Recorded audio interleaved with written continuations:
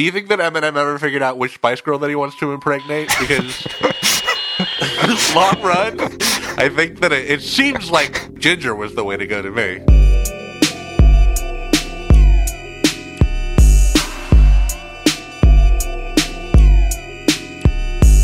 Hello and welcome to Hallelujah Monkeys for June 12th. My name is Dylan Flynn. My name is Trevor Ickrath, and welcome to the Season 2 finale of Hallelujah Monkeys. Although, honestly, I'm feeling like it might be the last episode we ever do. Oh, really? We're done? Yeah, well, because I wanted to talk to you about something. You know, I think if we had a previously on Hallelujah Monkeys segment preceding each episode, we'd flash back to the last episode. It would be me absolutely losing my shit at the prospect of an out-of-body video.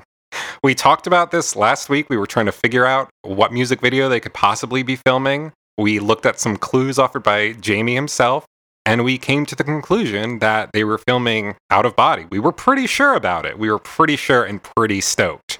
I feel like the dot connecting that we were doing was maybe better than like conspiracy map dot connecting. I think we had some legitimate clues. We had a defendable case there for thinking that it might be Out of Body. However, since that episode, we've received some additional clues that kind of are pointing us in a different direction. Dylan, do you want to say what those are? Because I just can't even talk about this barely. Well, they filmed at least some of the new Gorillaz video this week, and thanks to the Instagram accounts of Jamie Hewlett's wife, Emma DeCons, and David Albarn's daughter, Missy Albarn, we have pretty good indication that that is going to be Strobe Light. Strobe Light is the next video, based on there being a giant monitor hanging over the dance floor that says Strobe Light on it. I think the best way to describe how I am feeling right now is betrayed. I'm betrayed. I'm feeling betrayed by the band. I am feeling betrayed by you, Dylan, honestly, for letting me get so hyped about this. And honestly, I think this has just kind of put me off Gorillaz permanently. So, series finale of Hallelujah Monkeys. Let's get this one in, then I'm out. Well, in that case, let's make the most of it. First of all, Trevor, I do want to say, if you're a listener to this podcast, I'm not saying that we're ever going to do another episode, but if we do, and you are a listener and you were at the Strobe Light video shoot, please get in contact with us. We are very interested to know what was going on there. We know that you signed an NDA. We are aware of that, but journalistic integrity, we will fight tooth and nail to protect your anonymity. We will give you final approval over anything we're allowed to say about your experience on the air. We will not let you get in trouble. So please email us, hallelujahmonkeys@gmail.com. We want to know the skinny. Should we get into the news? Yeah, I mean, once more with feeling, right? Once more with feeling. One last time. One last time. It's all good news now. We don't really have a little cluster of news stories this time. We really just have one kind of big framing event, don't we? One massive, fuck-all, crazy Gorillaz Bacchanalian orgy of greatness. What better way to ring in Gorillaz season, though, right? Amazingly, with this once in a lifetime, maybe not, maybe this new annual tradition of the Demon Days Festival. The Demon Days Festival. In Margate, at Dreamland. It happened. I just kept having to remind myself, like, holy shit, there is a massive music festival surrounding Gorillaz. My favorite band. Crazy, right? And of course, neither of us were able to be there, but we did watch the live stream on Red Bull, right? I thought it was Red Bull because every now and then the kind of picture would cut out and it would just cut to this footage of like kind of a bunch of like Stormtrooper-esque characters goose-stepping everywhere. I wasn't really sure what was going on there. That's a good point. If you didn't watch the stream, I would like to alert you that there are all kinds of very piratable, bootlegable copies floating around. Don't give them any money that they don't need. Yeah. Gorillaz have already made all the money they're going to off of this stream. Who knows what kind of cause you're helping to advance by giving Red Bull money. This is one of the only times I think we will advocate for piracy, but yeah, this is a good case of when you'd probably be better off getting it through less above board. Yeah, probably means. So. Trevor, let's talk about this amazing festival, huh? Yeah, let's do it. What do you want to start with? How should we get this conversation going? Well, I want to just briefly say, because I don't even know if you got a chance to see this. You were kind of I was able to catch, I'll tell you right now. I started when I only started once they started airing reruns, but I saw like 5 minutes of a Little Sims set, and I turned that off because she took 4 times to start a song. And I realized that Danny Brown was going on at the same time. And of course I'm going to watch Danny Brown. I watched Sims over Danny Brown, so I'm glad that you got to see that one. Sims eventually did have an amazing set after things kind of got moving. Oh, I can imagine. But I wanted to take a minute to just point out that the defining supporting performance of the night for me was the set by Kylo Kish, known for her very interesting, unique performance on Out of Body. And I don't even know how to explain what I saw her do in her own set, Trevor. I think you told me that she came across as a cross between a hip-hop Kate Bush and very Bjorkish, which, I mean, checks out for me. So she comes out wearing what I think it looked like it was this sort of black linen suit. Her facial expressions are real bizarre. She's doing one of these performances where you're like, either this is really artistic or we should call somebody. Right. Yeah. Is she going insane? And then the props started making appearances. She had a red corded telephone that was wired to something inside of her outfit. So she pulled it out and it was unclear what it was attached to. And then at one point she started carrying this briefcase under her crook of her arm. Not holding it like you would hold a briefcase, but we're just what is she doing? And then for her grand finale, Trevor, she took that briefcase, which was apparently full of ticker tape and papers, and fucking got down on her knees and Pete Townsend it like a fucking guitar. Just bashed it until it was pieces on the stage. It was amazing. Rock and roll. It was very rock and roll. Let's get into the fucking main event, the Gorillaz set. Yeah. Giant Gorillaz Festival headline 2 hours and 10-minute headline set. Can we just say, before we even get started, I think this is the defining filmed live Gorillaz performance. I've seen a lot of fans saying that. I mean, it's definitely better than Coachella? Coachella, there's also, of course, Glastonbury and Demon Days Live. Demon Days Live will always have a special place in my heart. There are some things that Demon Days Live does better than this, but I think just in terms of we'll get into it. There's a run in this set that is unreal. I think if you see Gorillaz and you're a fan, this is the kind of set and the performance that you want. Okay, let's start with the intro. Okay. Trevor. Very interesting, kind of played into the Illuminati imagery that has been surrounding the visual art that's been used to promote this festival. That came up a couple times in the set, I'm pretty sure. It did, and throughout the day, Trevor, the black-robed hooded figures who make the grand entrance had been wandering around Dreamland and handing out these little cards to people with cryptic messages on them and things. The Cool Clown Clan. What are they, though? What kind of role are they playing here? I don't know. They seem evil, don't they? A little bit, yeah. I mean, come on. Can you imagine a Gorillaz phase where we actually have a clear antagonist and we know exactly what role they're playing? I don't think it would be good. I prefer it this way. Yeah, where we're left to kind of try to piece things together and have our theories. Gorillaz lore. There's some music that they walked in on, Trevor. Some instrumental music. I missed this. I actually didn't start the set until the end of Last Living Souls, so you're gonna have to catch me up on the very beginning. I'll catch you up. I'll catch you up. So the hooded figures with their blue Demon Days Festival flags, they started to file up towards the stage, walking through the crowd, around the crowd, looking like color guards. The KKK reference was not lost on anybody. Mm-hmm. And this music was playing, Trevor. And yesterday, an enterprising fan attempted to upload this introduction to YouTube. And they got a copyright strike for it. Lame. And the copyright strike said, check this out, copyright violation, Gorillaz, Phoenix on the Hill. What does that mean? That means that the fucking song, the B-side of Hallelujah Money on the Super Deluxe vinyl was used as the entrance music for Gorillaz. Fascinating. I know. And so anyway, so they get on stage, there's 20 of them, right? And then a few, they dissipate and a few stay behind and unzip their garments to reveal that they are Damon Albarn and the Core Humans live band. Jesus Christ. I'm sorry I missed Very that. cool. I'm really sorry I missed that. What a fucking ham Damon has turned into, huh? The ultimate. I love him. You see it a lot in this performance, too. Oh, this is a fucking ham sandwich if ever there was one.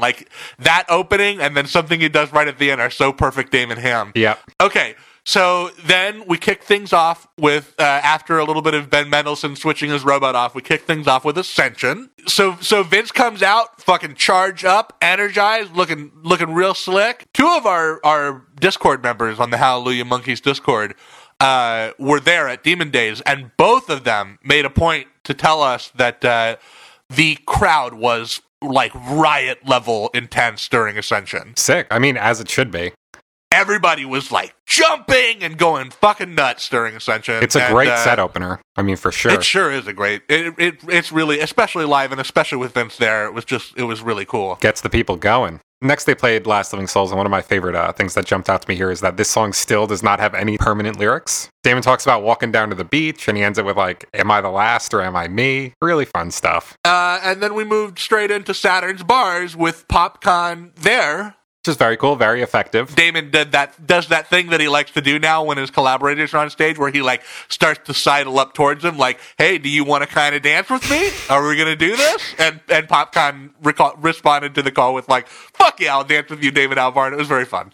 Damon has some great chemistry with a lot of the guests on this album, I think. Oh, absolutely, for sure. After that, we did Stylo, and this is interesting. Yeah, because Booty Brown filled in for Mos Def, huh? Booty Brown did Mos Def's part, which I think he kind of nailed. He did a great job, and honestly, I wish this is something the band would experiment with more often. We saw it a couple times in this set, but yeah, I mean, especially on Stylo, because Peven Everett was also doing Bobby Womack's part. He also nailed it. He also did a terrific job. And they did a really cool thing. There was like a second screen that was in the shape of a disc at the top of the stage that they would occasionally throw some art onto in addition to the big giant Jumbotron behind them. Right. And they put a big picture of Bobby Womack sort of smiling down on everyone. That was That's very great. sweet. Because like Damon did say, like as they launched into this one's for Bobby Womack. So next they played Tomorrow Comes Day, which I'm just going to admit sounds kind of flat without that drum break. You and I actually mentioned in our self-titled episode that when they brought Dan in, he kind of threw out a lot of live percussion tracks. Yeah. So it's interesting now that we have Tomorrow Comes Day live, we kind of might have a better idea of what that song sounded like in the studio to begin with like live drums. Yeah, I think the consensus would probably be not as good. No, it felt a little flat, felt a little weak. Maybe it'll sound different in person. Maybe it was a matter of how the drums were mixed, which, could easily be the case. Up next was Rhinestone Eyes, which sounded pretty good.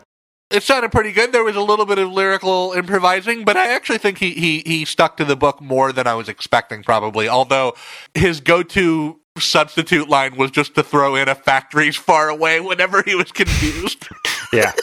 Coming up next was Charger. Now, we were a little bit disappointed, Trevor, because there were some apparently unfounded rumors that Grace Jones had been seen wandering about the campus of Dreamland before the show. So, wouldn't that have been something? All of us watching live on the Hallelujah Monkeys Discord were sort of amped up for the possibility of a Grace Jones live performance. Didn't happen. Yeah, it was a bummer. I mean, but still an electrifying performance. Damon went out into the crowd, got all rock star with it.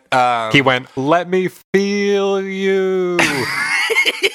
Very cool. Really good. But next we should talk about the fact that they played Moments. With Paz de Noose there. Didn't bother bringing out the rest of De La Soul. Because it's really a Paz solo track. But that's actually kind of cool because Feel Good Inc., as we know, is a more or less a Trugoy show. So when you do both in one set, you really do kind of get the best of both worlds. You know what I mean? Yeah, that's true. Now, right here is when a little bit of drama happens, Trevor. Right, because they were trying to play Strobe Light, but it wasn't quite coming together yet. Yeah, he just says, Peven isn't here, so we're going to move on. Right. I mean, he was on the stage a couple minutes ago, but he seems to have vanished. Not for Strobe Light.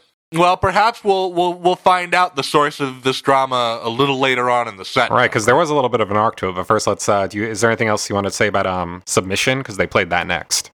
Yeah, I thought both performances were really solid, but I was really transfixed by Kalela's. I thought her performance was really breathtaking. Yeah, she held it down. Speaking of great performances, I always love seeing Jamie Principle tear up Sex Murder Party. Like, it's so good. He is a joy live. During Damon's hook, he goes full hype, man. He's like, I don't think they hear you. It's so good. I loved it. I would love if for a few dates they just let Jamie Principle come out and hype man the whole show. I would not be complaining. But let's talk briefly about Zebra Katz's outfit. Okay. Yeah. Because I think that there were three highlight outfits for me tonight, and this was number one with a bullet.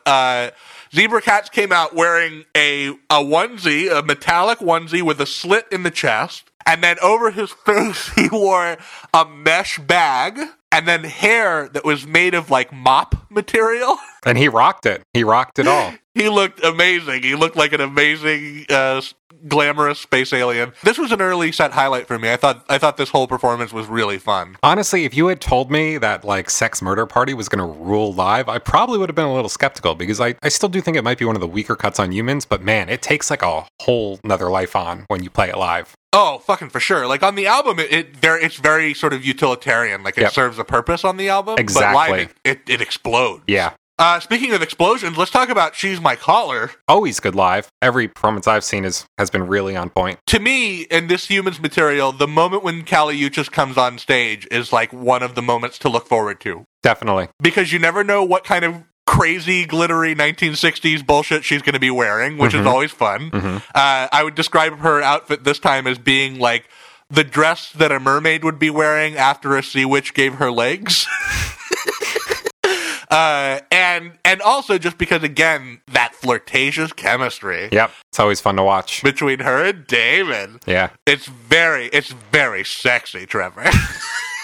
Please never say that again. Watching those two really ham it up together during She's My Caller is a highlight for me. Something that's not very fun and sexy, though, at least I think so, El Manana. Damon really oversold this one a little bit, I think. At this point, though, El Manana Live is almost like kind of like a bathroom break for me. It does feel like a box is being ticked. Yeah. You know what I mean? Yeah. How do you feel about Dirty Harry, the next song? I thought this was a pretty good rendition of it. I always love seeing the image of those the Jamie Hewlett's kids in the background. That's always fun. Yeah, it's almost like Jamie Hewlett by way of Charlie Brown and the Peanuts. You know? Pretty much, yeah. And I liked all of the additional arrangements they added to this one.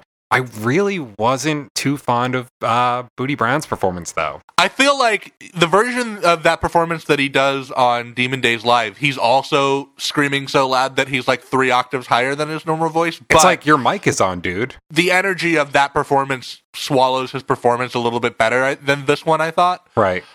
Where there were a couple of moments in this version of Dirty Harry where he kind of felt alone on that stage to me. He was just screaming at the top of his lungs, though. I don't know. I wasn't super into it. Yeah, not my fave guest performance of the night. And speaking of guest performances, this next one didn't have any. Let Me Out, featuring nobody. Weird, right? They couldn't get Pusha T? No Pusha. I mean, I know Mavis is usually not in the cards. Right, yeah, but I mean, I was pretty sure Pusha was going to be there.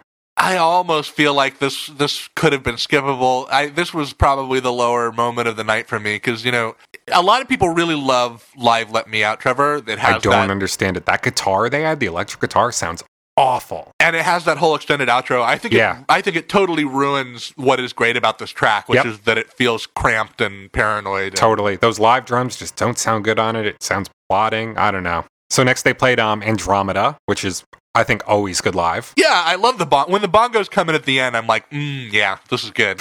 Then just like on Humans, they went into Busted in Blue.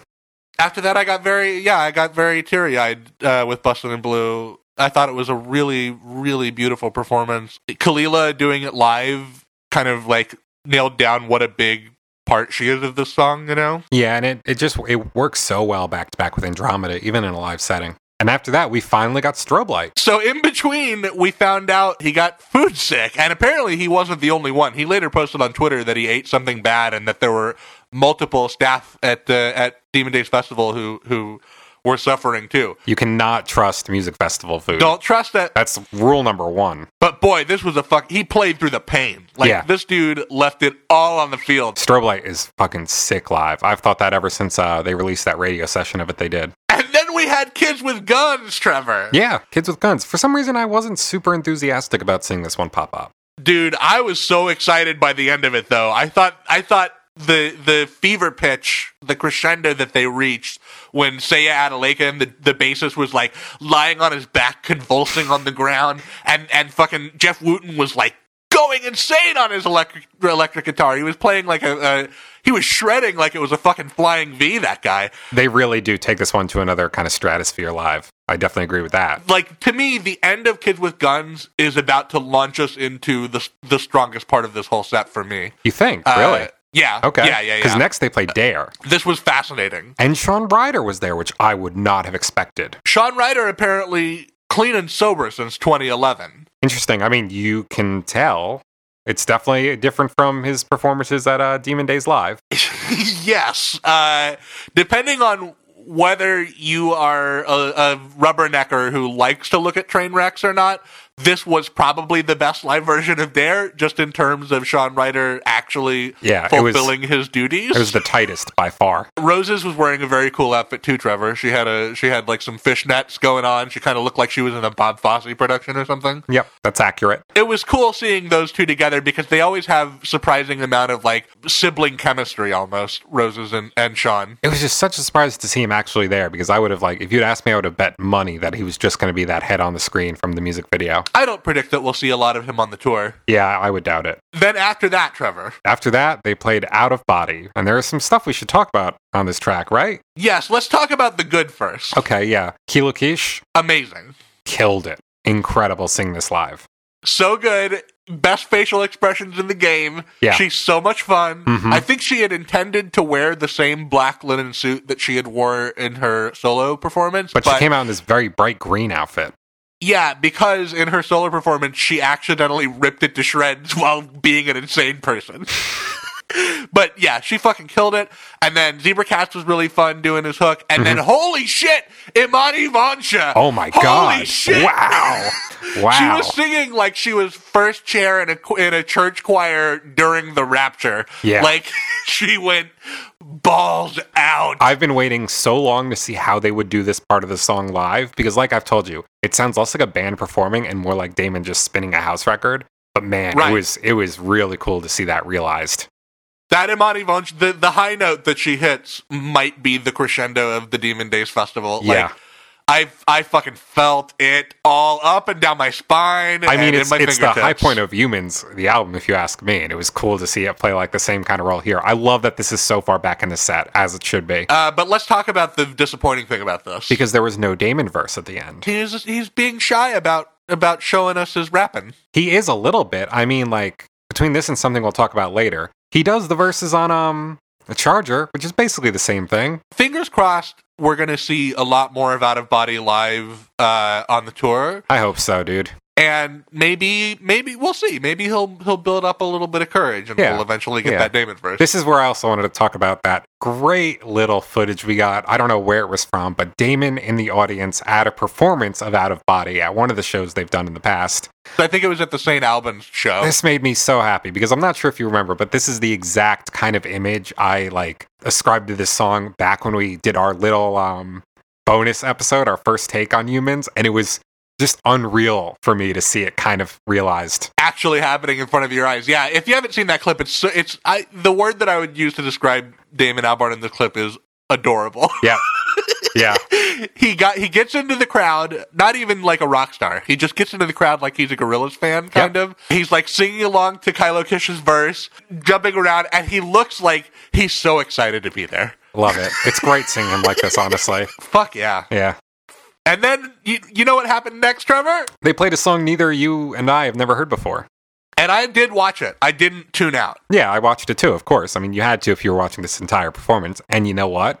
It was a banger. Can I read my notes? Go ahead. Yeah, we're talking about Garage or Garage Palace, by the way. I'll read you my notes. Here they are. There's four lines. The first line says, "Ah!"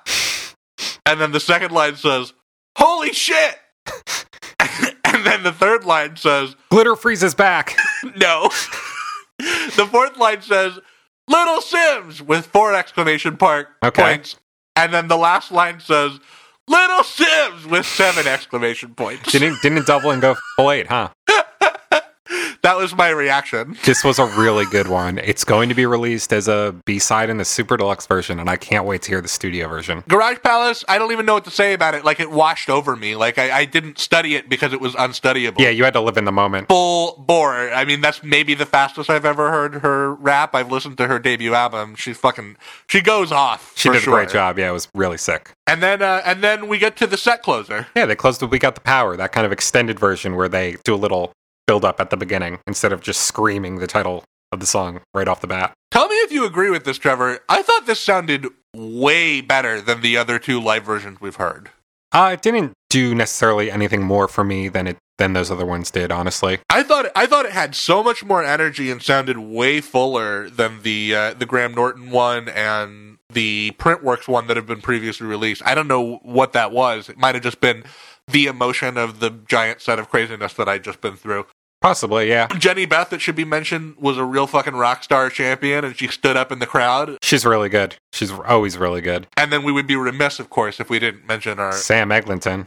Our good, handsome, lucky, smart, pretty boy, Sam Eglinton. Ringing that bell. Ringing that bell. Do you think, what are the odds, Trevor, that he goes on tour with them? I really hope we get to see him. Not only that we get to see him, I hope we get to catch him backstage and we get to interview him for the podcast real quick. The fact that he's on stage looking like a dork, smiling like an idiot, ringing that bell is still my favorite thing about We Got the Power Live. It's because he could be any one of us, you know what I mean? Exactly. He was like an interning assistant, I think he's like 19 or 20. Yeah. They didn't do any kind of a long, walk off stage, wait for the We Want Gorillas chant thing. They just got they lights outed and then went straight into the encore.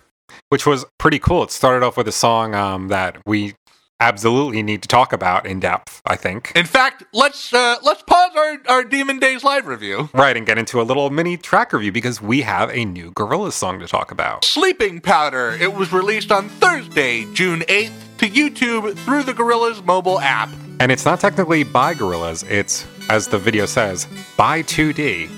So the whole fall lore thing is back in a big way.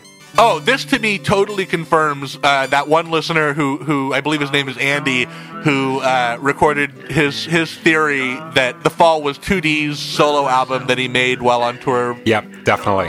This has such a fall sound. First, hang on. Let's give a little bit of context here. Okay. Because I remember when this dropped, your first question to me was, what the fuck is this?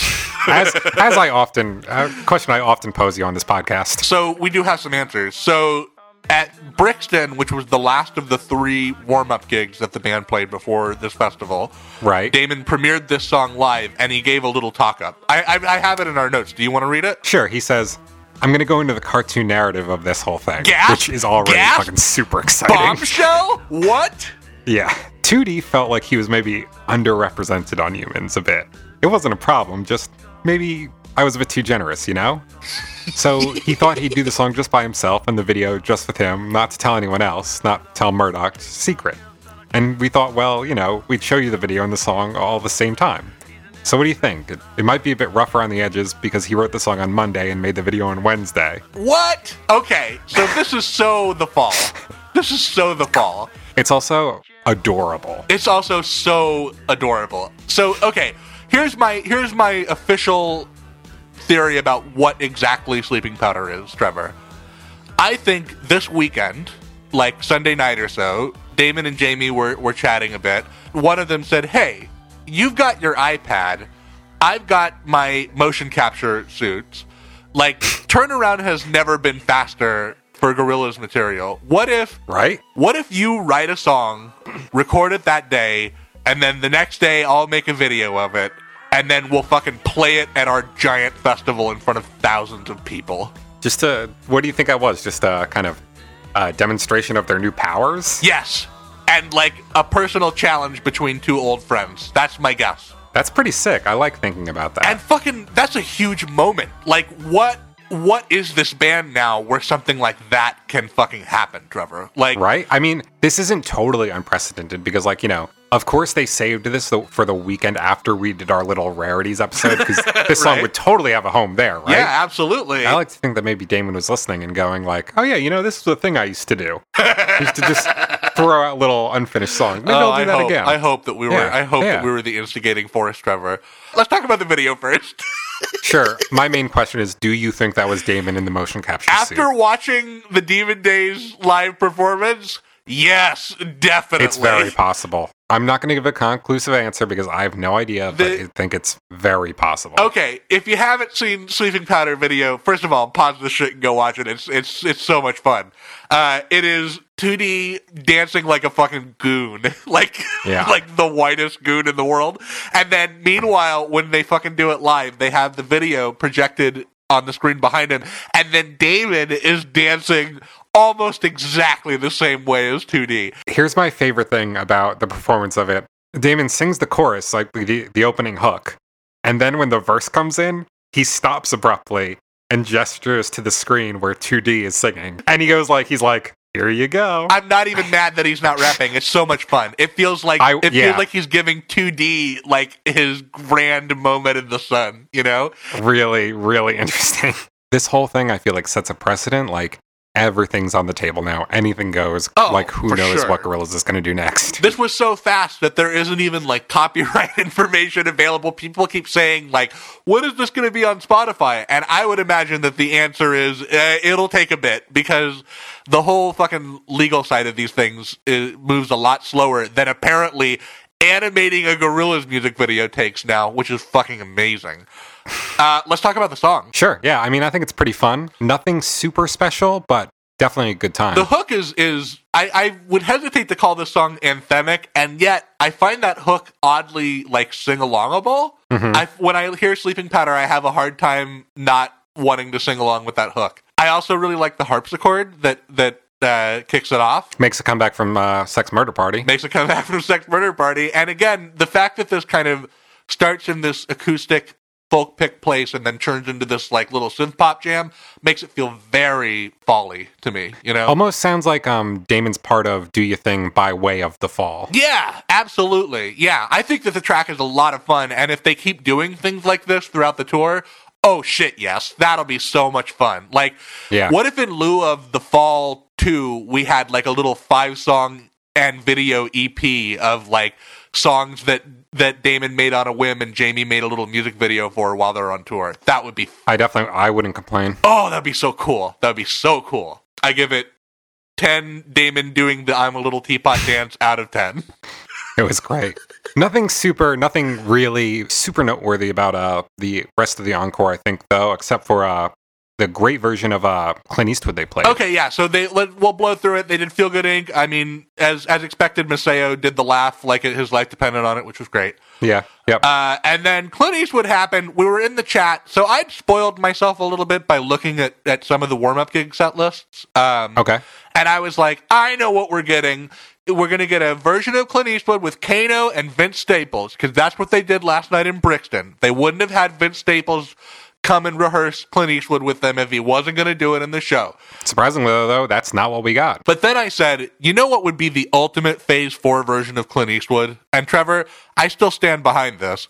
The ultimate Phase 4 version of Clint Eastwood would be one verse by Kylo Kish. Yes. And one verse by Little Sims. And you know what? You ended up getting half of that. Holy shit, Little Sims came out and did an amazing verse. One of, I think, the best live guest appearances on Clint Eastwood, if not the best. But they did like a fucking beat switch when Little Sims came out, which is like really jarring because Clint Eastwood, you sort of think of being on autopilot in a way, you know? Yeah. But they kind of like switched it up, and then Little Sims came out, and like she and Kano were kind of calling responsing at the end of her verse. It was amazing. It was great. Anyway, after that, they closed out the set with Don't Get Lost in Heaven and Demon Days, which, you know, pretty straightforward reading. Not super exciting, especially because we had that really transcendent version from Demon Days Live that I think will probably never really be bested. Right. Some good Damon moments here, though. So, yeah, well, there was the big moment, the big Bono moment at the end of the set, Trevor.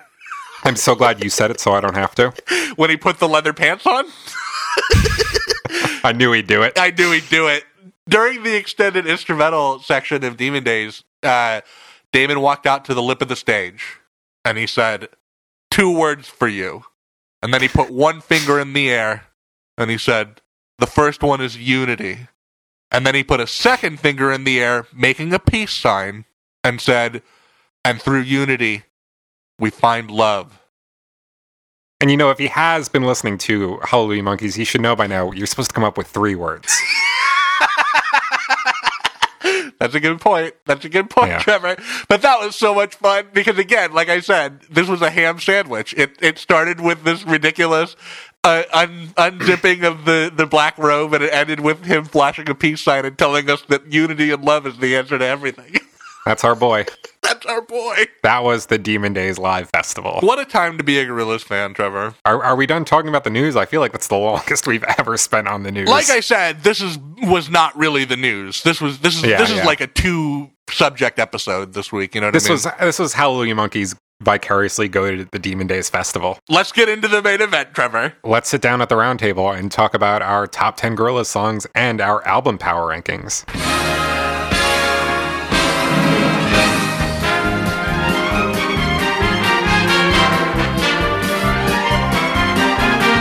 Trevor, it's the biggest night in Hollywood and all the stars are out. It's time. It's time for us to finally lay it all out on the table. Have you been stressing this? I've been a little bit anxious. I've been trying not to give you anything. I kind of took my heart out of the process. I was very Nazi-like in my assessment of who is better than who. You know, we're going to start. We have 2 main events, right? Yes, we are going to kind of rank the studio albums and see how they stack up against each other in our opinions, and then we're going to get into our top 10 Gorillaz tracks. And who knows? There could be some. Blood could fly. There could be some real. I'm perfectly ready to tear into you about some of your choices. And by the way, it's not just us. There's a third presenter tonight. It's you, it's me, and it's the listeners. All you people out there at home. Many of you, I don't have the number in front of me. I think it was somewhere around 50 of you sent in your top 10 Gorillaz songs and your album rankings, and God bless you, because as Trevor and I learned over the last week, that's not the easiest thing to put together. Do you want to get into it? Let's get into it. Should we just get into it? Let's do our album rankings. Number 7, the worst Gorillaz studio album, G-Sides. I absolutely agree. That is also my number 7. Mic drop! You know what? I don't think it would have been when this show started. I think I would have put The Fall at 7. Interesting. But But we'll upon talk about that. reevaluating both of them, I gotta say that, well, we'll get into it. Mm-hmm. G-Sides was probably always going to be last place for me. They learned from the mistakes they made here, though, I think, when they decided to compile some more B-sides for a later release, though. So I think it's good. How about I lead off with number 6? Because I think I'm about to blow your mind here. Okay, I'm very worried about what's gonna happen. Trevor, what's your number 6? My 6th favorite album, Gorillaz' self-titled debut. That is outrageous! Weren't expecting that, were you? That's fucking outrageous, Trevor. Neither was I, Dylan. I gotta tell you, shit. When I stacked up everything against each other, I was very surprised to see how low this one has fallen on my That's list. so insane. I had a premonition that it might be below D-sides, but I would have never. This is. We'll talk about the later albums, but just let's talk about this, okay? This is betrayal. Now you know how I fucking feel. Anyways, looking at it, I just don't like too many of these songs that much anymore. Then there are just total duds, like Soundcheck. Yeah, I think in reevaluating this album, I probably came away with a rosier glow than I was expecting to have. Interesting. You know, there was a time in my life where I would have told you this was my favorite Gorillaz album, if nothing else because of the kind of loose, fun nature. In retrospect, it just kind of feels like Damon testing the waters. My second worst Gorillaz album, and the second worst Gorillaz album, let's face it, is The Fall. Come on, The Fall, Trevor. You're insane. You're an insane man. Speaking of testing the waters, yeah, I mean, this is another case of Damon figuring out what he wants to do with this band at the moment, but I don't know. I'm going to be honest with you. The Fall is my number 5. The Fall is your number 5, so let's talk about it now. The Fall is Damon's Office Hours, the album. That's the last I have to say about it. See, and I see it as the cosmic and mystical journey into Damon's very soul. I love your fan read of it, but I mean, it's On the Road meets Dante's Inferno. How can not at least be in your top 5? It's the TPS reports of Gorillaz albums. Okay. My number 5 is D-sides. It did not overtake any of the official studio centerpiece. The proper Gorillaz studio recordings. Okay, that's fair. That's fair. I can feel D-sides in this spot. But it's very strong, and I think it's the one that probably changed the least for me in reevaluating it with you in this podcast, Trevor. I feel like I came into D-sides feeling one way about D-sides. I left D-sides feeling the same way. I agree with that, and D-sides is actually my number 4. My number 4, Trevor, was a point of much contention. In fact, you'll recall that one of our album review episodes was quite torturous for me. I had to spend a week really trying to digest one of the main Gorillaz albums, and ultimately I have come away and decided that Plastic Beach is the worst of the Phase centerpiece albums for me. Plastic Beach is my number 3. So here's my thinking. Here's ultimately why I ranked it lower than the others. I think that my number 3 album, which we'll get to in a second, the high points of it I like roughly as much as the high points of Plastic Beach, but the low points of Plastic Beach remained ready skippable tracks for me. Okay, I feel that. Because of that, Plastic Beach, while still a great album, saddles the number 4 position. Your number 3 is Plastic Beach, Trevor? It is, and my favorite thing about this record is that this is the darkest chapter in the Gorillaz story, I think. I mean, just... Well, certainly behind the scenes. It's behind the scenes and in the band. In the lore, the band is fractured. Noodle's been replaced by a robot. Russell's not in the band anymore. And in real life, I mean, there's just so much tension there behind, like, the least successful Gorillaz album. The first kind of relatively unsuccessful Gorillaz album, I think. I think Damon and Jamie might have been expecting this one to do a little more than it did, and it didn't, and that kind of resulted in the darkest chapter in Gorillaz, and it's very interesting to go back and look at it. In some ways, it very nearly resulted in the destruction of the project entirely. Almost, yeah. And I mean, hey, how can an album that almost destroys your band not be great? That's true, and it's an important stop on the road. My number 3 is the self-titled. I think when we started this project, the self-titled probably would have been my number 4. But like I said, the low points of this album are not skips for me. Even now, the distance between self-titled and Plastic Beach for me it's very small. It's a hair's length, for sure. That's how I feel about my top 2. Okay, I have an idea of what this is going to be. And of course, I have an idea about yours because there's only 2 albums we haven't named yet. Right. Both of us. So my number 2, Demon Days. Wow! I was not expecting that. I'm very excited. Really? I'm very happy. Interesting. Now, Demon Days is still my favorite record of all time. But if we're talking about Gorillaz albums, it is my second favorite Gorillaz album. Can you do a better... I kind of know what you mean, but can you flesh out what you mean for the listening audience by that? I think Demon Days is a stronger set of songs. I think, I don't know, just the way they are composed and arranged clicks with me a little more. I kind of like the concept even more too, just kind of an album made by somebody who is just so convinced that the world is ending at this moment, that like something is coming for us, and just the way that translates to this album, I really love that. And I don't know, but it's a stronger, I hate saying this, it's almost a stronger Damon Albarn album than it is a Gorillaz album. I don't know how I feel about that. I don't know how I feel. Yeah, I think I got to disagree with you on that. To me, I'll get it out right now. My number 2 is Humans. My number 1 is Demon Days. Okay, my number 1 is, of course, Humans. Yeah. That's the only one left. So the difference between these 2 albums, to me, I agree with a lot about what you're saying. I think that the urgency of Demon Days and how real the end of the world felt to Damon is very different from what we get on Humans, where Humans was made about a parallel Earth that turned out to be our Earth, which makes it fascinating. Makes it a very interesting document, makes it unlike any other album that's ever been released, for sure. That gives Humans a power that is singular in the Gorillaz discography. But I think the reason that I stick with Demon Days is I'm not even going to say the focus, because I think Humans, in spite of being quite long, is quite focused. But the restraint of Demon Days, I do feel that. I give an edge over the kind of maximalist approach of Humans, which I also definitely like. These 2 albums are fucking great. I don't think you and I are in any disagreement about that. No. And here's the way I see it, okay? Here's the relationship between Demon Days and Humans, because I think they are very closely related, and I think that's probably why they're both of our top 2s. I see Demon Days as the promise of what Gorillaz can be in the future.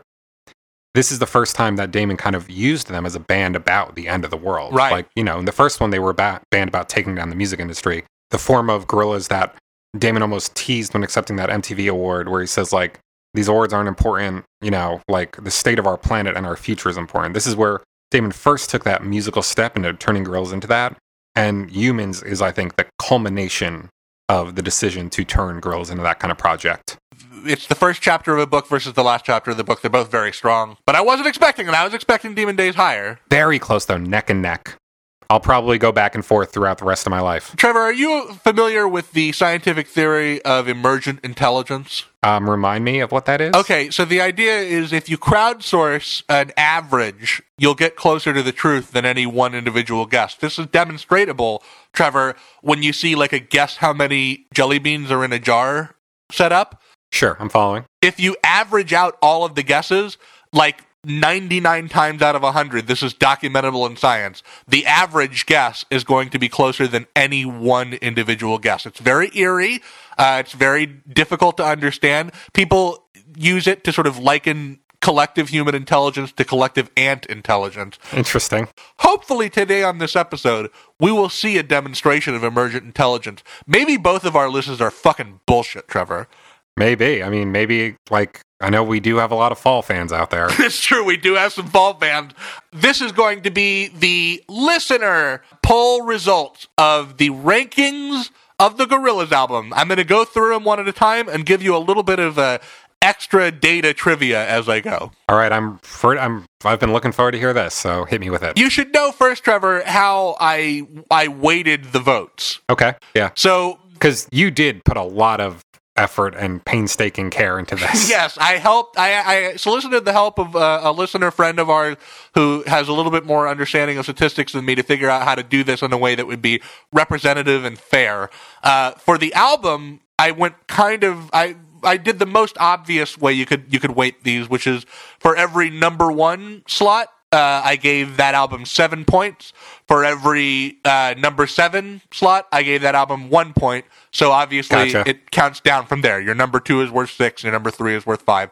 That way, I've seen this system used before, and it's pretty effective. and I don't feel bad about the result we have, although it is very interesting. It is very interesting. right. Okay.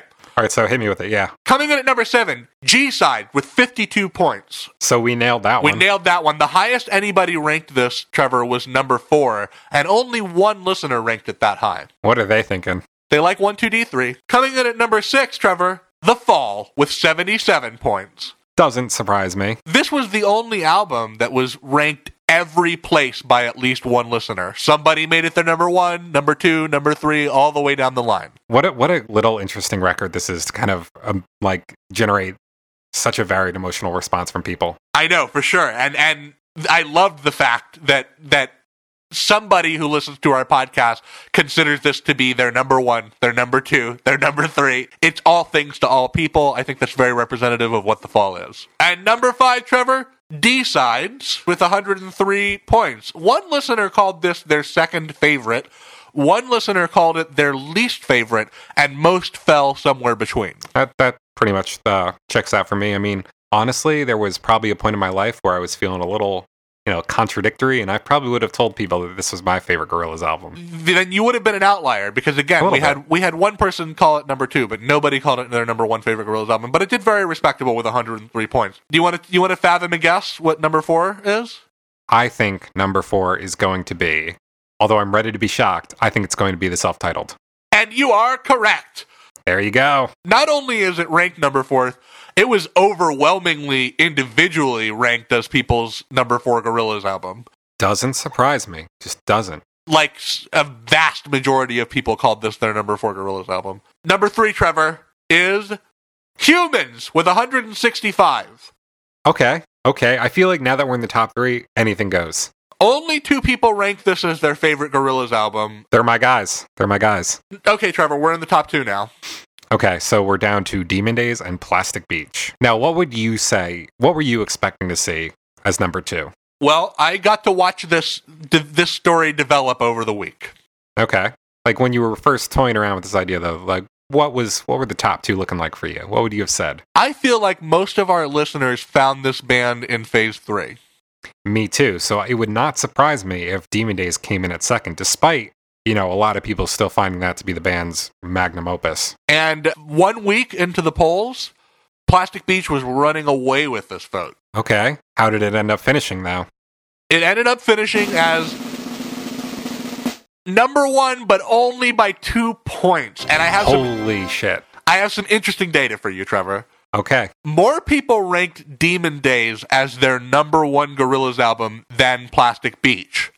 But a handful of people do not like Demon Days and ranked it very low. Which has always surprised me. I don't understand. Like, it seems a little polarizing, right? You've got a bunch of people who, think that this was the band at their peak. But then there are another group of people who it doesn't seem to click for them. They think it's boring. I hear the word boring thrown around a lot. Yeah. And it is very interesting that Plastic Beach you did not see get ranked any lower than third usually. Like, me ranking it fourth makes me a bit of an outlier. Like you said, I feel like this is probably a lot of people's first Gorillaz album, so it doesn't surprise me that it's very special to people. But more of our listeners ranked it as number 2 than ranked it as number 1.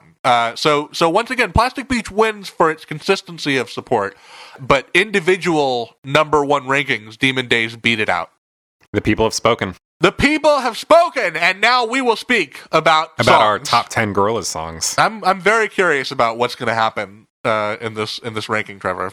So you started us off with the album rankings. Why don't you let me go first and tell you what my 10th favorite Gorillaz song is? All right, I'm very excited and nervous. Let's hear it. My number 10 favorite Gorillaz song is Do Ya Thing. Do Ya Thing! That's awesome. Do Ya Thing. That's so cool. I'm very excited to hear that on your list. Honestly, might have even been higher. Let's admit, Gorillaz aren't the best part of this song. Nobody drops the ball. Right. But Andre runs away with it. Somebody holds onto it very tightly. Yes, and then true. makes like 50,000 slam dunks in a row. But I do think Gorillaz are giving them a launch pad to do that and Totally. deserve a lot of credit for that. And there is absolutely nothing like it in the rest of the band's catalog either. No, for sure. The same can be said for my number 10, Trevor, which was the hardest choice on this list for me. I had about 5 songs vying for this number 10 spot, and what I did was I one by one them against in every combination. Do I like this one better than this one? Do I like this one better than this one? And by the time... That's what power rankings are all about. By the end of that process, it was determined that my 10th favorite Gorillaz song is Hip Albatross. Wow, I'm really fucking shocked by that, honestly, dude. I'm also a little bit surprised by that. It took down some heavy hitters, and I think nostalgia has a lot to do with this. This was a song... I mean, this is basically like saying that your 10th favorite Gorillaz song is watching Day of the Dead half asleep while Damon plays guitar. And you know what happens? When I listen to this song, Trevor, I see 12-year-old Dylan Flynn with his headphones on, hunched over his Discman, and his acoustic guitar, trying to learn how to play this guitar part. And it fills me with a warmth and a nostalgia that is so powerful that... how can you beat that kind of feeling? Hip Albatross is... I'm proud to call it my 10th favorite Gorillaz song. Yeah. So what about your 9th favorite Gorillaz song? Hey, Trevor. What? Did you know that sometimes Gorillaz got the bass, y'all? Oh, no. This made it on your list? Yours is not looking good so far, my friend. M1A1, my number 9. Boy, I wish that I was a cooler person than this, Trevor. Me too. But I'm not, and I gotta be honest. I can't make a cool list that makes me sound like a cool guy. I gotta make an honest list. And honestly, I fucking jam out to this song. I jam out to it so hard. Did you kind of go into this shooting for a spread across their catalog, or was it just simply what songs jump out at me kind first? of. I think I got the first 5 on the list just knowing that these are 5 of my favorite Gorillaz songs. And then filling it out, I kind of went back to our reviews and looked at, like, what did I pick as my favorites, and sort of a half and half effort. I was going for a kind of spread with mine, and I think it ended up working out to be a good combination of the two. But it was kind of a little tough for me to weigh some tracks from Humans against the older stuff, just because, I haven't formed an emotional attachment to some of the newer stuff that I have with a lot of the older. That makes sense. I think that was also reflected in a lot of the listener rankings. You saw people a little bit more hesitant to rank Human songs higher. Yeah, and I understand that, but there were a couple that I just felt like had to be on there.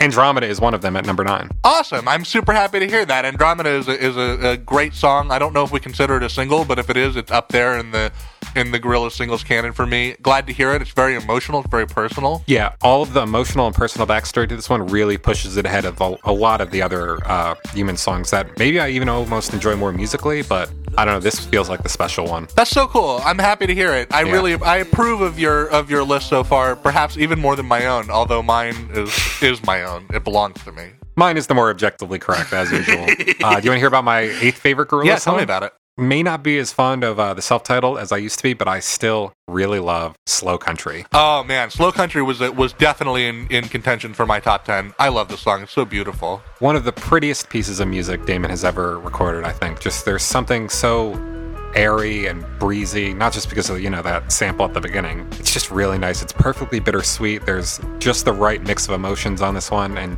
Damon's vocal performance is just beautiful. I think in our episode where we reviewed this, you really pointed out his little ad lib at the end as one of the Love it. prettiest, Oh my breeziest God. moments on the self-titled. I was actually trying to think In if his there's- entire career. I was trying to think if there's a prettier moment on a Gorillaz song. Like I think the choral vamp at the end of "Don't Get Lost in Heaven" is very pretty, but not quite as pretty. So what's your number 8? My number 8, making its first Plastic Beach appearance on my list, is "Some Kind of Nature" featuring Lou Reed. Hey, cool. My boy Lou Reed made it onto the list. I don't know, just something about the little synth woodwind line in that song perfectly encapsulates what is good and limited about Damon's production. Like, it's so charming and it's so corny, and Lou, I think, holds the song down. Yeah, pretty easy pick for me. I love Lou on this one. Really good. My number 7, Trevor, is "Spitting Out the Demons" from D-Sides. Yeah, I know you're really into this one. Fucking love the song. It's a jam. Really good one. It's probably even more than M1A1 this is like my dumbing out Gorillaz song. This is fucking, I go into a fugue state when this song comes on. I love it. Like you said, it's a jam. That's like the best way I can describe it. I mean, it's got some of the best bass work in a Gorillaz song, some really fucking sick guitar work, and Damon's vocals. How can you argue with that? So good. Doing his kind of Yeah. take on Bob Marley and the Wailers. Amazing. So good. Yeah. My number 7, first Plastic Beach appearance. You might not be happy about this one, but it's Rhinestone Eyes. I'm not surprised. This one is just such a good distillation of the Plastic Beach aesthetic for me. You know, it sounds like it was recorded in a submarine while like Murdoch was kind of forcing 2D to do these vocals while kind of like a robot provides all the musical backing. I think when I'm not feeling as generous, hearing the fan love for Rhinestone Eyes kind of makes me feel like that. What's that line from Zoolander about everybody taking crazy pills? Like, I sometimes feel like I don't see what everybody else sees in the song, but I've definitely had moments like that with a fan of myself. when I take a step back, I do get it. Like, it does have a vibe that's kind of unlike any other Gorillaz song, and it does get there. It just doesn't quite do it for me. But not surprised to see it on your list. It's so widely loved. People just love this song. And my number 6 would have to be Every Planet We Reach Is Dead. First appearance of Demon Days, not the last though. Let's table that one for a minute. All right, yeah, I'd be down for that. Why don't you tell me your number 6 then? My in the number meantime? 6 is New Genius, brother. Cool. Okay, one of my favorites from the self-titled for sure. Yeah, I think that this is. I mean, this might be the best non-single hook in the Gorillaz catalog for me. It is my favorite song on the self-titled. It's a great one. Love that guitar. Everything about this one is cool. Then my number 5, I'm proud to say, is Sweepstakes featuring Mos Def. Cool. We're back to Plastic Beach. This is a bold choice, I think, because there are some people who have never really warmed up to this one. I think it's more of a divisive choice than a bold choice. I think that what I learned in the wake of our Plastic Beach episode is that the cult of Sweepstakes is out there, And you are their leader. and I am its leader. Yes. Yeah. My number 5. Excited that we're into top 5 territory now. My number 5 is also from Plastic Beach. It's a little bit more of a populist pick. Superfast Jellyfish. Oh, Superfast for sure. Superfast Awesome Jellyfish. I mean, choice. this is the band firing on all cylinders for me. I mean, when I think about all the different parts that go into making Gorillaz music, everything just meshes here so well. You've got a big anthemic, almost Britpoppy chorus. You've got just such a fun kind of rap contribution from De La Soul, and just the song itself, that bass line, those drums, all the weird synths that come in, really good. And really I good. do think I think more and more about these songs, Moments, Feel Good Inc., and Superfast Jellyfish as being kind of a triad, you know? Mm-hmm. And this is an important one because while Paz de Neus holds it down solo on Moments, and while Trugoy takes the lead on Feel Good Inc., this is the moment where they kind of come together and do De La Soul as De La Soul. That is something that makes me prefer this De La Soul contribution more so than the ones on Feel Good Inc. and Moments for sure. Yeah, this is where it feels like, this is the really one time where it feels like Gorillaz featuring De La Soul. Good pick. And my number 4, Hong Kong. Oh snap! Hong Kong, so close to my top 10. Didn't Really? just underneath. Okay. This one is just a beauty. Ever since you've told me about your idea about it being like a kind of hidden track at the end of Demon Days, preceded by a little gap of silence and some train noises, I have like fallen in love with this one all over again. It is a really special song, and I think some of the strongest lyrics in the entire Gorillaz canon. Also, Can we talk about the lyrics? Because I've been Yeah. wanting to talk to you about the lyrics so since. let's go behind the scenes a little bit. Right. This is something I brought up in the Demon Days episode, but we were feeling a little shaky about it because I looked up the lyrics in retrospect and was like, oh, this is not what I thought he's been saying this entire time. So I think we cut that discussion, right? Yeah, we cut it. So the lyric in contention Kind of happens early on in the song. It's, you swallow me, I'm a pill on your tongue. Here on the 19th floor, the neon lights, and here's how I hear it. The neon lights make me come.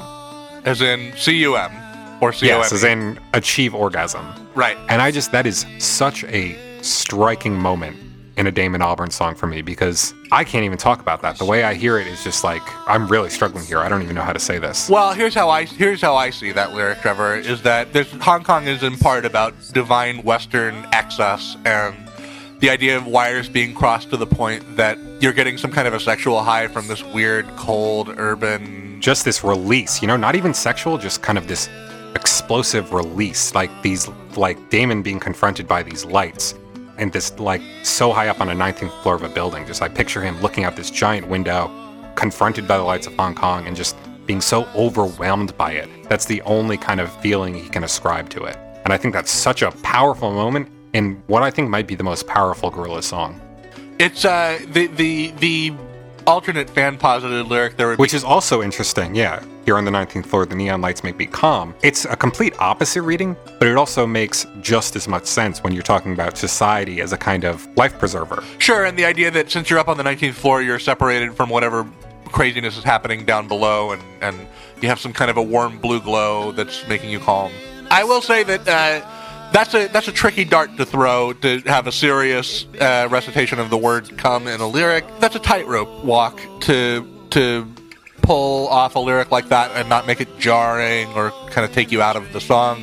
I think it is jarring, but I think it's jarring in an excellent way. It's almost like a wow moment. I had never known the lyric as "come." I'd always known it as "calm."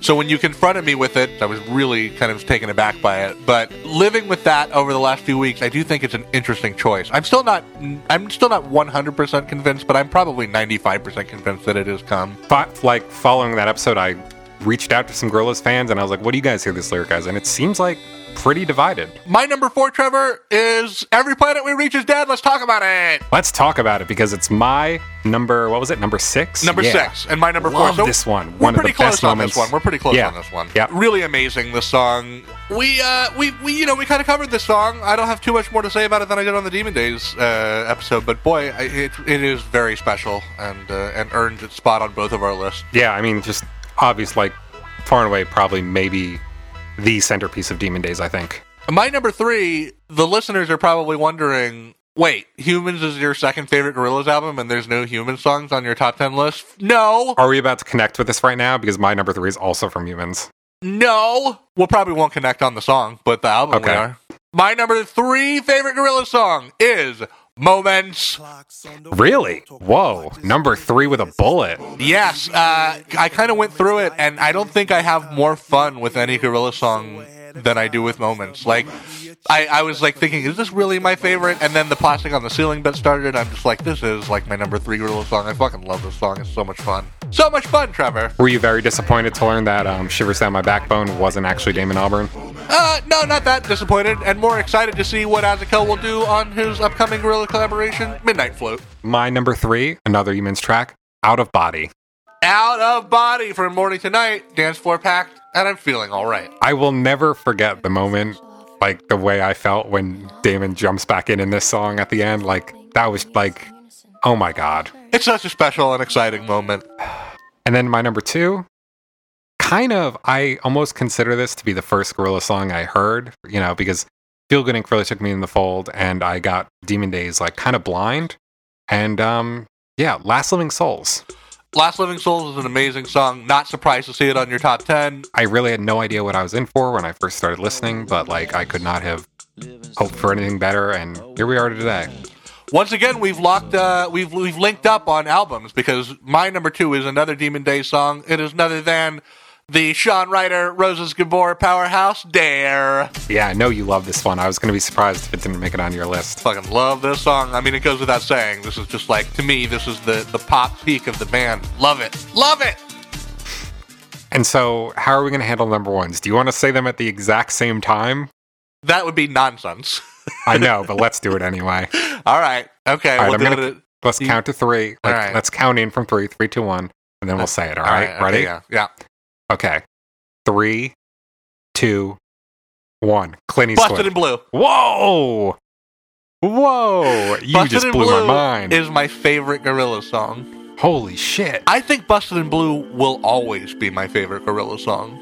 Because of that moment you had on the bench? I think it's because sitting on the steps in that little park in Houston where earlier in the night during She's My Caller, a rat came up to look at me. Sitting on that bench, looking at those office buildings, hearing Damon sing Only I'm a Satellite and I Can't Get Back Without You, thinking about my family being away and all those people in that building's families being away and wondering how I'd feel if the world was ending right now, and just the sadness that overcame me and that still overcomes me when I hear this song. There's just nothing else in the Gorillaz catalog that does anything like that to me, and Busted in Blue is my favorite Gorillaz song, and I think will probably always be my favorite Gorillaz song. It is a powerful, powerful tune for sure. Clint Eastwood, huh? Yeah, I mean, it's an obvious choice. I don't have a super, emotional, like it. I like it. apocalyptically emotional response to it like you do with Busted in Blue. But man, this is still what Gorillaz is for me. I never get tired of seeing them pull this out in an encore. It is so anthemic by this point. It's so, it was unlike anything I'd ever heard at that time, and just, I don't know, man, this is Gorillaz. I can't disagree with you. And you know what else I like about this being your number one? It validates your whole list, because now I know for sure you're not trying to pull any look how cool Trevor Rickrath is. If your number one's Clint Eastwood, I know you're shooting straight with me. I love the song, dude. It makes me feel like a kid again.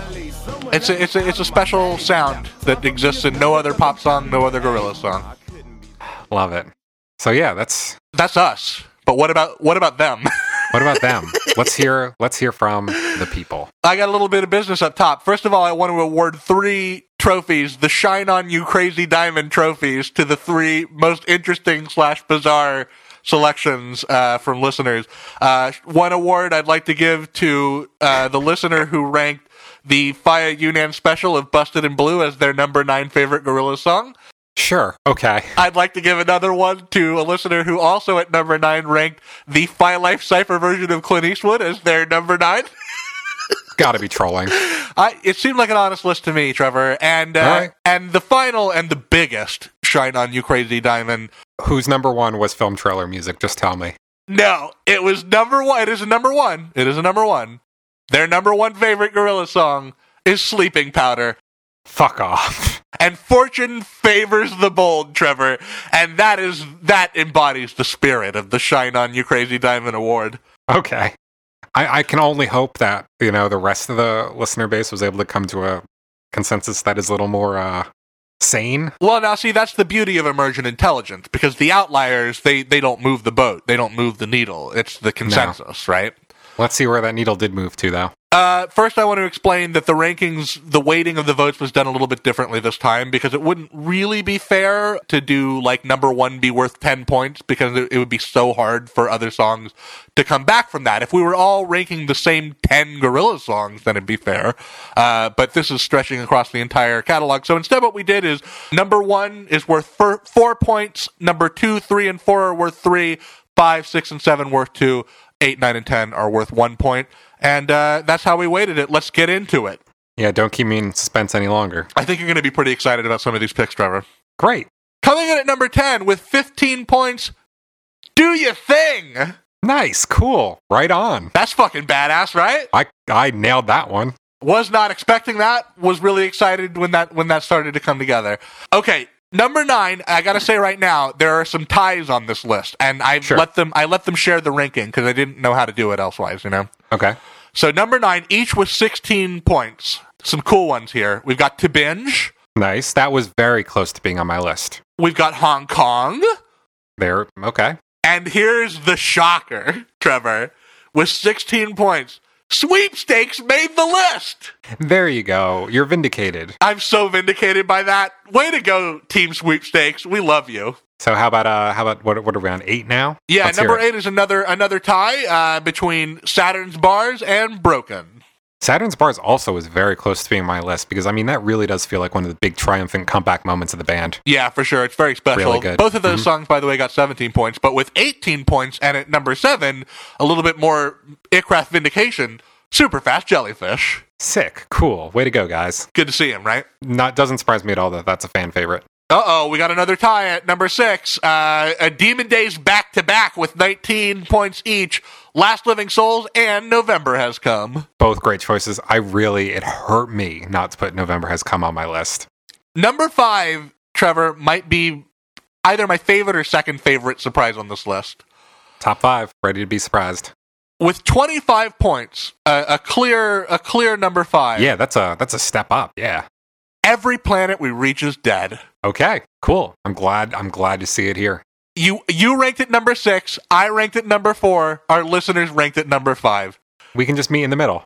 God bless. And then at number 4, Trevor, this is not too surprising. With 27 points, Rhinestone Eyes. Actually, I am a little surprised to see this one make it so far up there. I don't know. I've always seen. Maybe I'm more intensely aware of it since I'm not on board with it. But I've always seen a lot of fan support for this song. Yeah. How about number 3? Okay, I'm gonna say right now, Trevor. 1, 2, and 3. Why don't you take a wild fucking guess? 1, 2, and 3. It's not their 3 most played songs on Spotify. Why don't you take a wild fucking guess, Trevor? Is 3 on Melancholy Hill? Number 3 on Melancholy Hill. Is 2 Feel Good Inc? No. 2's Clint Eastwood. Then. Clint Eastwood, and number 1. And then number 1 is Feel Good Inc. But guess what? What? Bombshell, because number 3 is a tie. With what? Oh boy. Can you even fathom? Can you I'd love Wait, give me a to second. hear. Give me a second to guess. I'd love to hear your guess for what tied number 3. I'd fucking love to hear. Give me a hint. Female vocalist? It's not Dare. It can't be Dare. Female vocalist. Empire Ants. Empire Ants tied for number 3. Nailed with it. 39 points. Fucking Empire Ants killed it this week, man. Doesn't surprise me. I know plenty of people who say this is their number 1 Gorillaz song. This is so crazy. I was so excited to see it climbing the ranks throughout the last couple of weeks of voting, giving the big 3 a run for their money. I can't believe the top 3 are the most streamed songs. Well, I guess that's the nature of... Because here's the thing. It's not like everybody was ranking Feel Good Inc. and Clint Eastwood as their number 1 and number 2. Right, of course. It just made the most appearances, I so guess. Many people ranked it as their number 5 or their number 4 Yep. or whatever, you know? Yeah. And there is something to Emergent Intelligence. I think that this list is a really good balance Yeah, if anything, we've proved that. of populism and just solid fucking hits, you know? Yep. I want to point out a couple of things. We didn't hear anything from The Fall on this list, but I should point out that Amarillo had the most votes with 9 points on Amarillo. That doesn't surprise me. What about G-Sides? We didn't have anything from G-Sides, but there was a pretty strong showing for the English version of Latin Simone with 9 points, which I thought was pretty cool. I honestly kind of forgot about that one, and you messaged me about this whole ranking last night, I believe, where you were saying, should I combine the votes for Latin Simone and Que-Pasa Contigo? And I was like, shit, that was supposed to go on my list. Yeah, so I didn't combine them. English and regular Latin Simone remain separate. But even if they had, they wouldn't have cracked the top 10.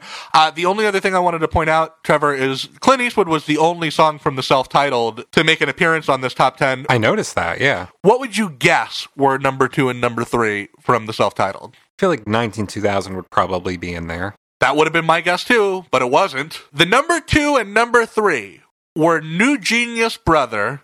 Wow. Cool pick. And Yeah. I'm excited for what noises are about to come out of you.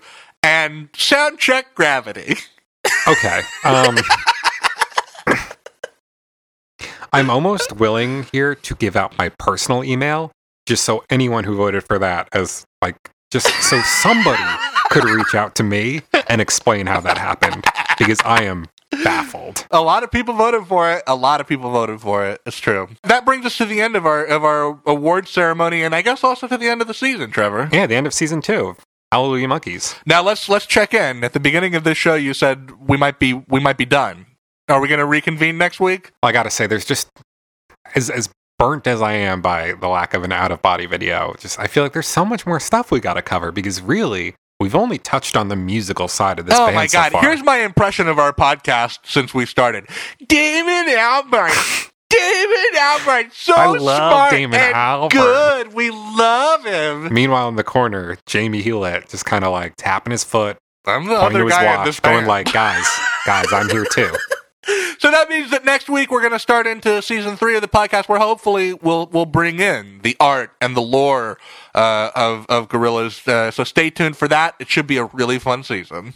Make sure to find us on Discord and Twitter and Facebook and Instagram and Tumblr. We're out there. Use Google. Find us. Yeah, we love when you guys reach out to us, and we loved going through all your top 10 songs and album rankings. It's so nice to know that we have kind of built our own little community around this podcast. It's very exciting and very rewarding. I also wanted to say, so many of you who have reached out to us have mentioned finding us by searching the word Gorillaz on iTunes, which is very cool. And I'd love How cool is that? I'd love so many more of you to find us that way. So if you're a listener of the show and you like this show, I'd love to invite you to write us an iTunes review, because that apparently bumps us up higher on that search algorithm. We also just love reading them.